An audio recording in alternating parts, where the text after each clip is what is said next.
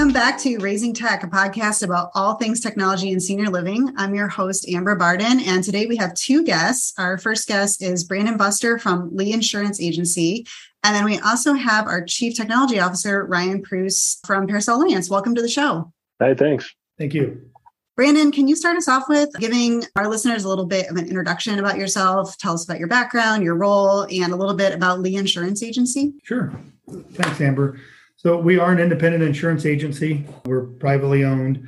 We're based in Iowa. We've worked in the senior living space for about 34 years, and we provide insurance and risk management solutions to our clients. So working with roughly 500 folks across the country in 20 states today, we feel like we have a good grasp on it. We partner strategically with our insurance carriers that have been in the space for a long time, and we truly want to find what's best for our clients from an insurance and risk management perspective.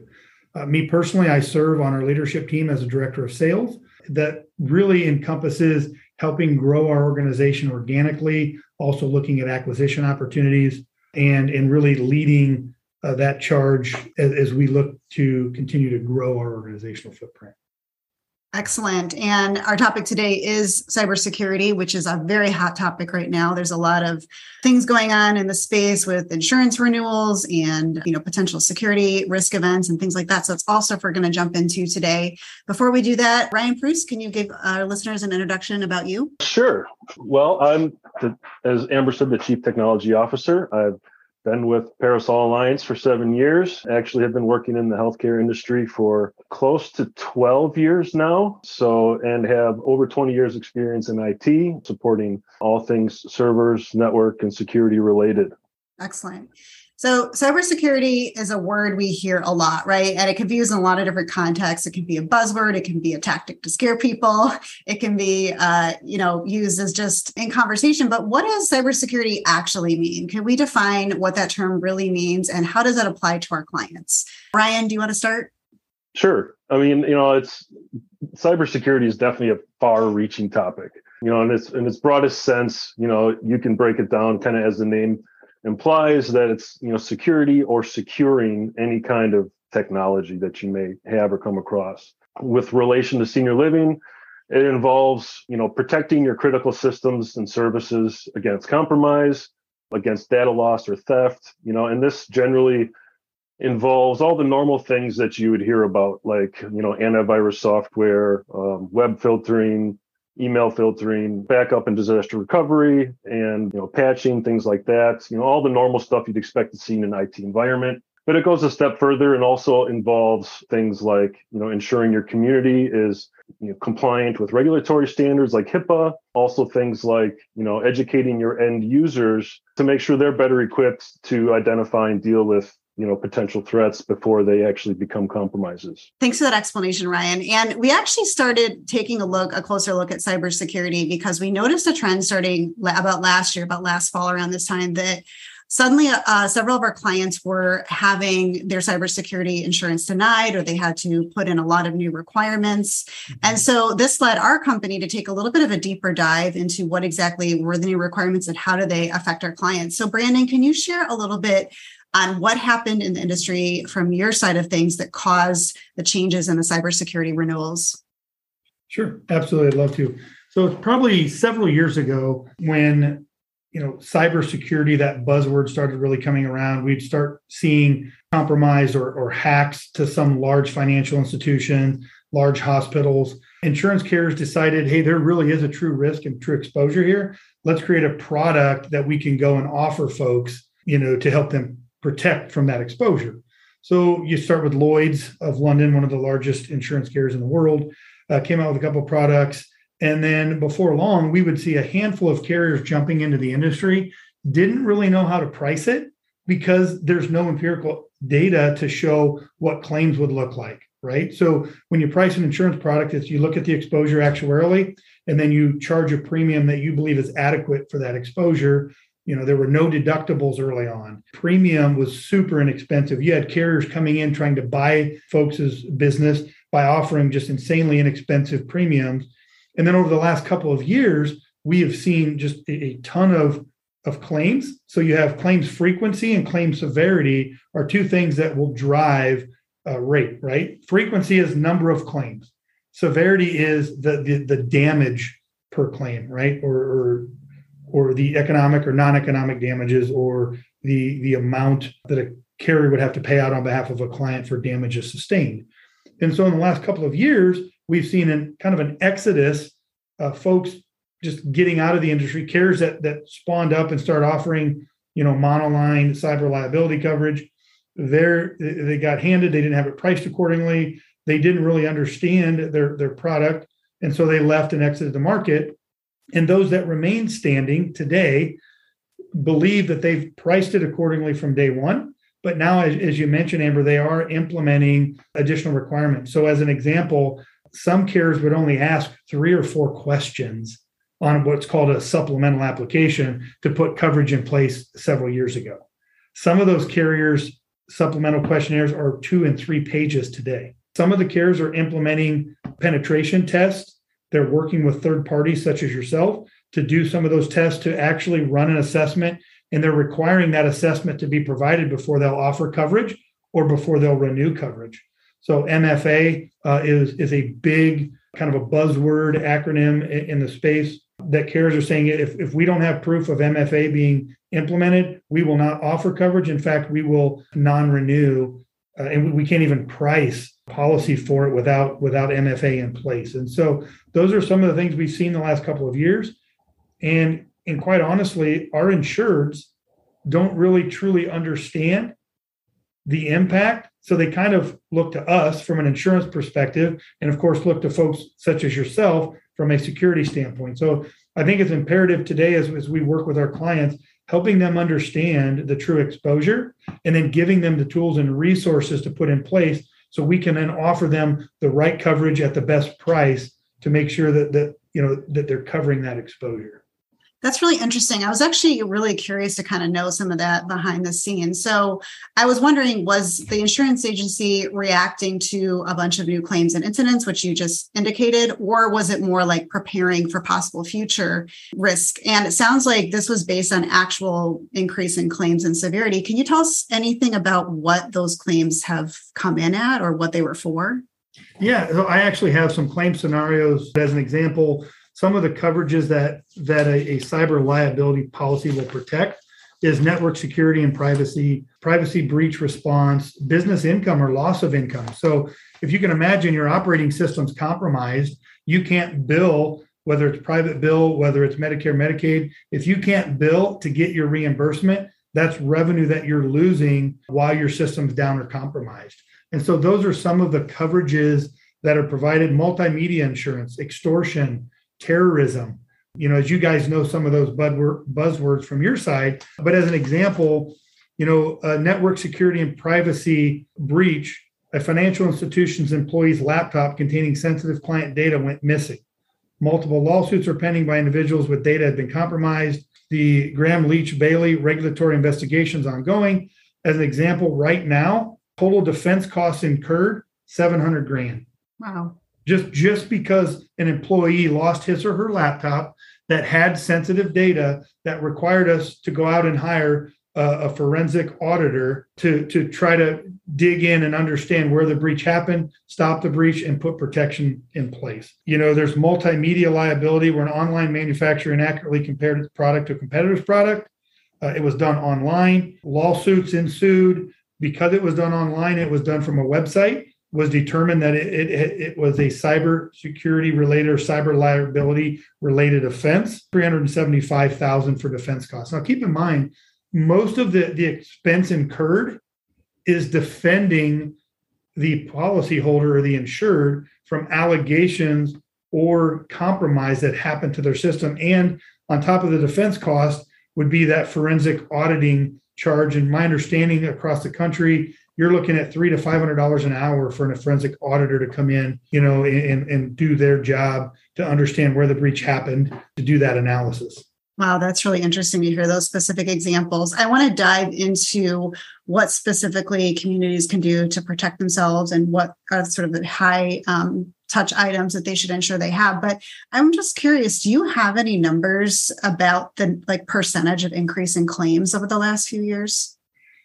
Yeah, I guess I don't have anything factual, but what we try to do internally is we look at our client base and help them understand, what we're seeing. So we've seen probably about a 40 to 50% increase in frequency.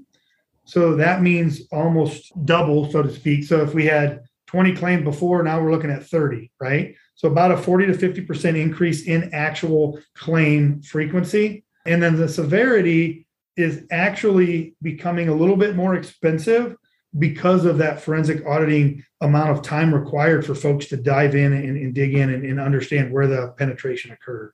So both frequency and severity are increasing, and that's really year over year. So we run that data internally, looking at the prior year, assessing our client base. So that's a relatively small sample size, but I do think because of the breadth of our client base across the country, I do believe it does give us an adequate sample size to help folks understand what they can expect going forward. From an insurance premium standpoint, we've seen some premiums go up 200 and 300%, primarily because folks weren't adequately protected from the security side by implementing, MFA as an example, or some of those other security measures, and they didn't have an approved assessment done on their behalf to show some of that security and or vulnerabilities to their system.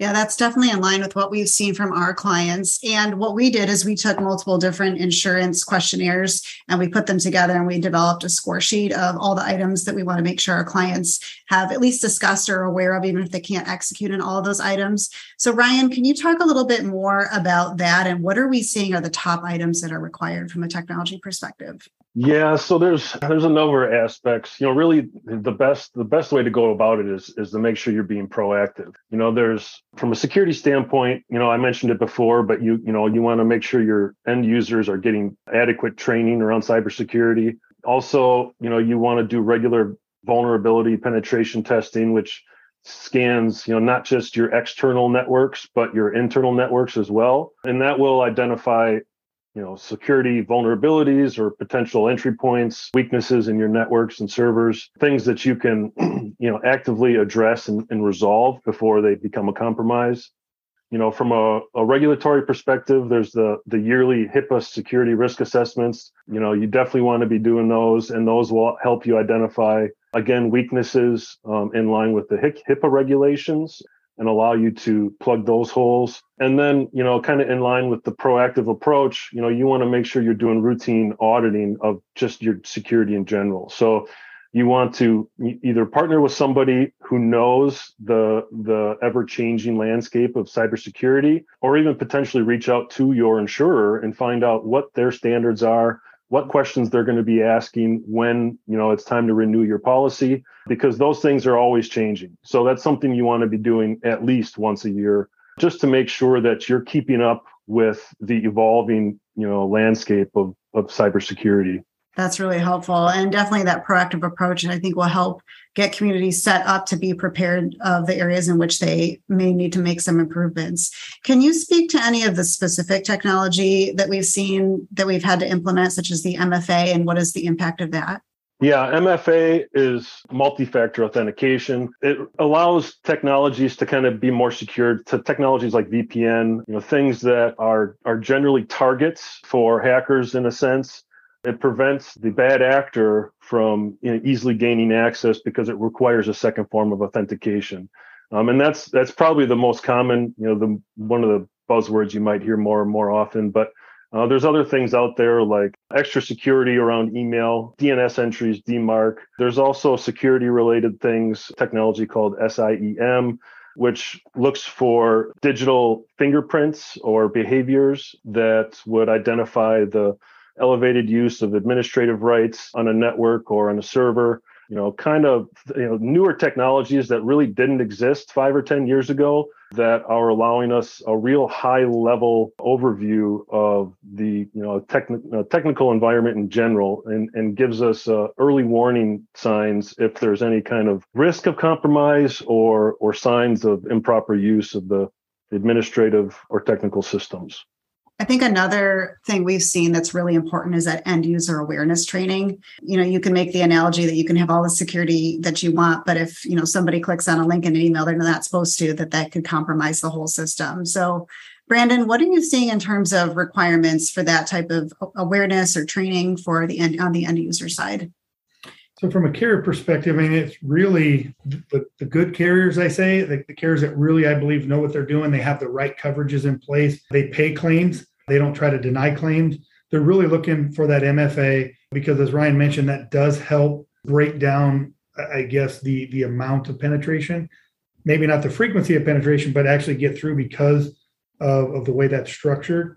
Carriers are wanting and desiring to see an assessment so they can look at and understand the vulnerabilities and then determine does their policy cover those vulnerabilities, and then what plan of correction is the policyholder, if you will, or the insured, what are they willing to do from a plan of correction standpoint to implement some of those technologies or some of those software, as an example, to offset the vulnerabilities that are found through an assessment. So it's kind of a slippery slope because the insureds don't, as I mentioned before, don't truly understand the exposure. In the senior living space today with COVID and some other barriers, staffing, finances are pretty tight.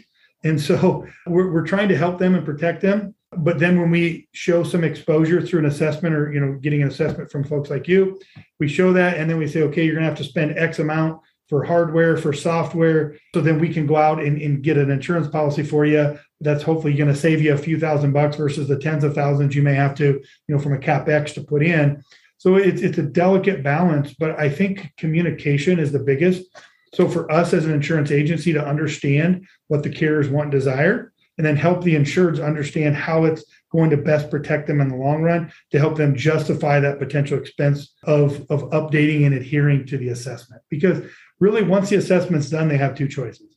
They understand what the assessment says, then they have to either adhere to it and put certain things in place so we can best protect them, or not. And then that will have an impact on the premium or the amount of carriers that are willing to offer a policy, knowing that there's a vulnerabilities that they're not able to adhere to. So it is kind of a mixed bag. There's, there aren't a ton of things that the carriers are requiring, but again, they do want to see that MFA in place, and that's almost all insurance carriers today. And then also they would like and really value and appreciate seeing a thorough assessment to understand where the vulnerabilities are or that certain things are in place against those vulnerabilities. Yeah, that makes sense. So, Brandon, one of the things that we like to tell our clients is that when you're thinking about security, a lot of times it's a trade-off between risk and convenience, right? And some of our clients do choose to go with something that's maybe more convenient but less secure. So, even if they do everything right, they could still get a cybersecurity event. Can you walk us through what would happen? Like, what's kind of the high-level step-by-step process of what happens if a cybersecurity event does occur? Sure. Well, so one thing that we'll do is we'll ask to review any contracts that they have in place, whether they be vendor contracts, hospital contracts, anything in a contract that stipulates insurance-related requirements or covenants of those contracts that they need to adhere to. And so when we review those, we're looking for things like, are you notification requirements, legal requirements? So inside those contracts, we'll see it. So as an example, if there is a notification requirement, then they need to know if there is a compromise, who are they required to notify and in what timely manner and fashion. So in healthcare or the senior living space, if there is a breach, they are required to notify, residents, families, vendors that they're working with, whether it be pharmacy, food service, therapy, obviously, if they're working with a cybersecurity firm, notifying them. But there are certain stringent notification requirements that they have to abide by. And as you are probably well aware, there's a cost to notification. Because of HIPAA and because of the compliance from CMS that is placed upon these folks, there are certain requirements there from a notification standpoint. So system goes down, system's compromised. We want to be notified if we're working with them on liability. So then we can put the carrier on notice, help them understand. We can reach out to partners that we have, or the carrier can reach out to make sure that we're getting the proper folks in place as quickly as possible to assess it. Because you guys may have heard of Kronos. There was a year plus and some change ago. That is still having ramifications on some of our clients from an HR perspective, and that business income. So it's then us saying, where's the compromise? What needs to take place today to mitigate any further penetration? and then help them understand here are the next steps that have to take place to maintain and keep them up and running. So I know that's kind of a long-winded, Amber, I apologize, but it really is on a case-by-case basis and based on the covenants of any contracts that they have, that we would then have a stepped approach. If this happens, here's how you respond. And we would recommend that they have that in their EOP or their emergency operating plan, because they will, when survey comes in, states will go to that EOP and look and see, have they done hazard assessments? And what is their protocol if and when a hazard were to arise, which also includes a potential cybersecurity breach. Yeah, that's really helpful to walk through that process. And then Ryan, on the technical side, what is the typical response, or what are the action items that can be done if a breach or an incident does occur? And also, can data be recovered? Should they pay the ransom? Can you talk about some of those things? The answer here really depends on what kind of measures were in place prior. What kind of prevention was in place prior to that compromise? Obviously from an IT standpoint, the first thing you want to do is isolate any systems that were compromised, remove them from any shared network resources, or, prevent them from being able to communicate with any other computers to kind of stop the spread. So that's the first step, is kind of triaging, identifying and isolating the affected devices. And from there, it's evaluate what was affected. What data was affected, if any, and how was it affected? Did it get copied off? Did it get encrypted? And then you start taking steps to remediate, clean up the infection, restore the data. If you're checking all the boxes, you should have a backup and disaster recovery system in place, in which case, the disaster recovery system could just potentially take over when you isolate those affected systems, and you could have very little or no downtime.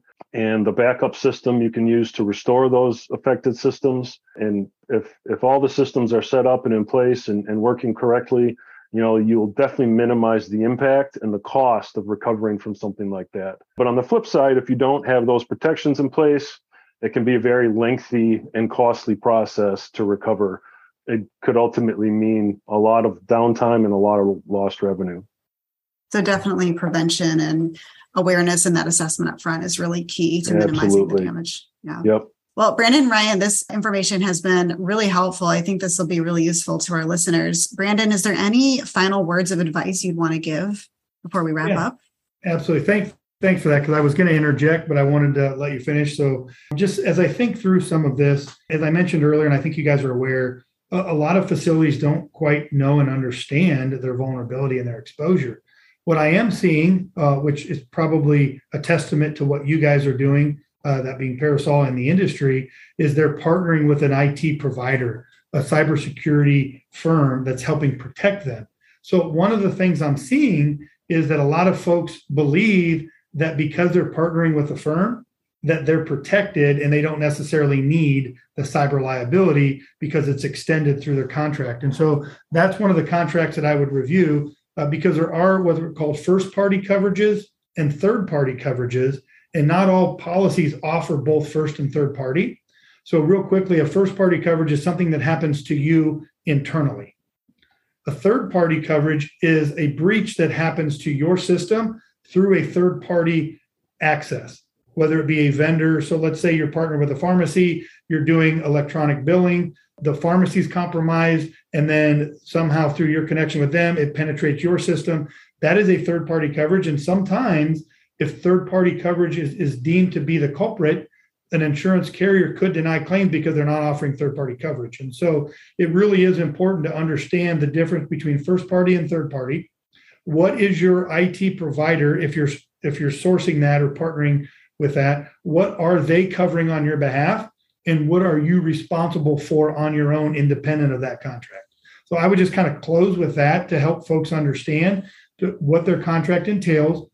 Are they getting a qualified assessment? And make sure they're sharing that assessment with their insurance provider so they can get the best coverage for the best price as it pertains to cyber liability. Yeah, that's really excellent advice. And would you say that for most companies out there in the world in general, that a cyber incident is not a matter of if, it's a matter of when? Absolutely. And the kind of the crazy thing, statistically speaking, there are more cyber incidences in smaller organizations than larger, because most of those smaller organizations haven't invested financially into being secure, but they think that they're not targeted, but they are. Again, that's just from what we've seen. When I look at claims, we're seeing more claims from smaller entities than we are the larger corporate entities. We just hear about the larger corporate entities more in the news because they have an appearance of a larger impact. Yeah, definitely. And that is something that we're starting to see, that awareness with our own clients as well. I think for a long time, the industry maybe felt like they were immune or they were too small, but that's definitely changing. Ryan, do you have any last words of advice you'd want to give our listeners? Well, sure. Yeah. From a technical standpoint, cybersecurity should really be a foundation, a major component of the IT culture. It's not something you want to just revisit once a year or think about after you've had a scare or an actual compromise. It should be part of every decision that's made from an IT perspective and built into every process and system in your environment. Again, it goes back to that proactive component. You don't want to be reacting to cybersecurity because at that point it's too late. You want to be on top of things and you want to be proactive and be ahead of the game. Yeah, that's great. And that is something I tell our clients a lot, along with, the security versus the convenience, but that we want to really view all technology decisions through this lens of security so that we're ensuring that that's built into the foundation of what we're doing. Well, Brandon and Ryan, thank you so much for joining us today. This was really insightful and great information. Yeah. Thanks for having me. Happy to be here. And listeners, thanks for joining us today. You can tune in next time for our next episode. If you have any ideas on topics you'd like to hear us discuss or you'd like to come on the podcast, please visit our website at parasolalliance.com and let us know. And thank you for listening.